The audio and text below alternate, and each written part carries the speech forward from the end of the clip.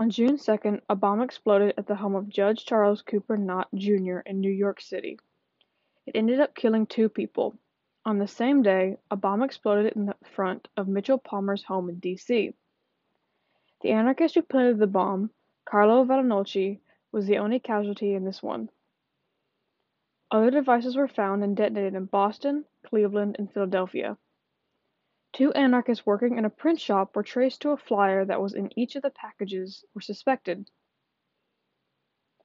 On November 24th, a second raid on the Union of Russian Workers headquarters unveiled a bomb factory, confirming suspicions that a union harbored revolutionary intentions.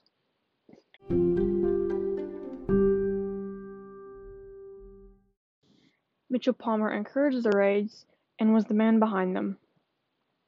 Police raided the Russian's house in New York City, a common place where Russian immigrants gathered for educational purposes. Agents stormed a meeting room and beat the 200 occupants with clubs and blackjacks. They dragged and shoved into patrol wagons and were taken into custody. Agents searched the detainees for members of the Union of Russian Workers. The questioning that followed revealed that only 39 of the people arrested had anything to do with the union they were looking for. Many of the alleged communist sympathizers were rounded up and deported in December 1919. The boat utilized for this, called the USAT Beaufort, was also nicknamed the Red Ark. A total of 249 radicals were deported aboard this Red Ark. Well-known anarchist figures Alexander Berkman and Emma Goldman were deported with this. When Goldman had her deportation hearing, she accused the government of violating the First Amendment. She also warned them that they were making a mistake.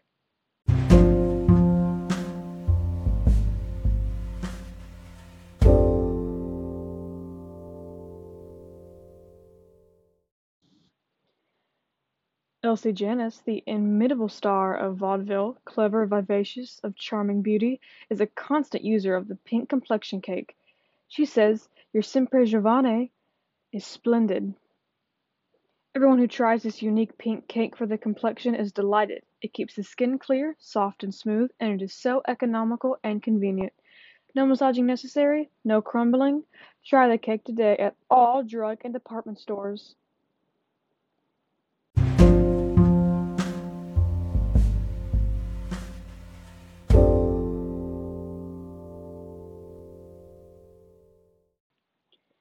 The Open Championships will be back in action in a year.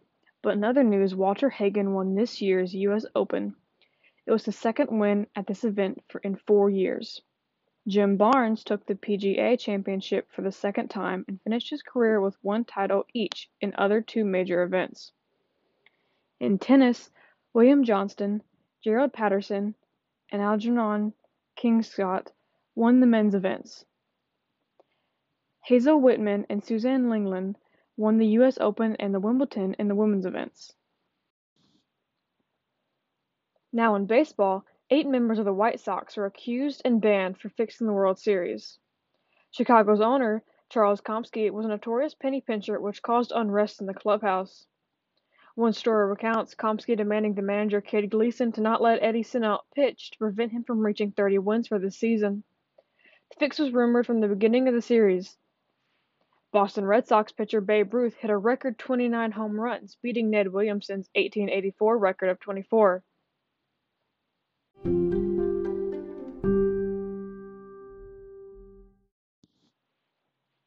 In boxing news, on July 4th, Jack Dempsey met world heavyweight champion Jess Willard in a bout for the title. Dempsey dominated the fight, knocking down Willard several times in the first round before Willard was pulled from the match. Now, there are rumors spreading that came following the match claiming Dempsey had either filled his glove with plaster or was using an object hidden in his gloves. However, most claims are dismissed because evidence shows Willard was examining Dempsey's hands prior to the match.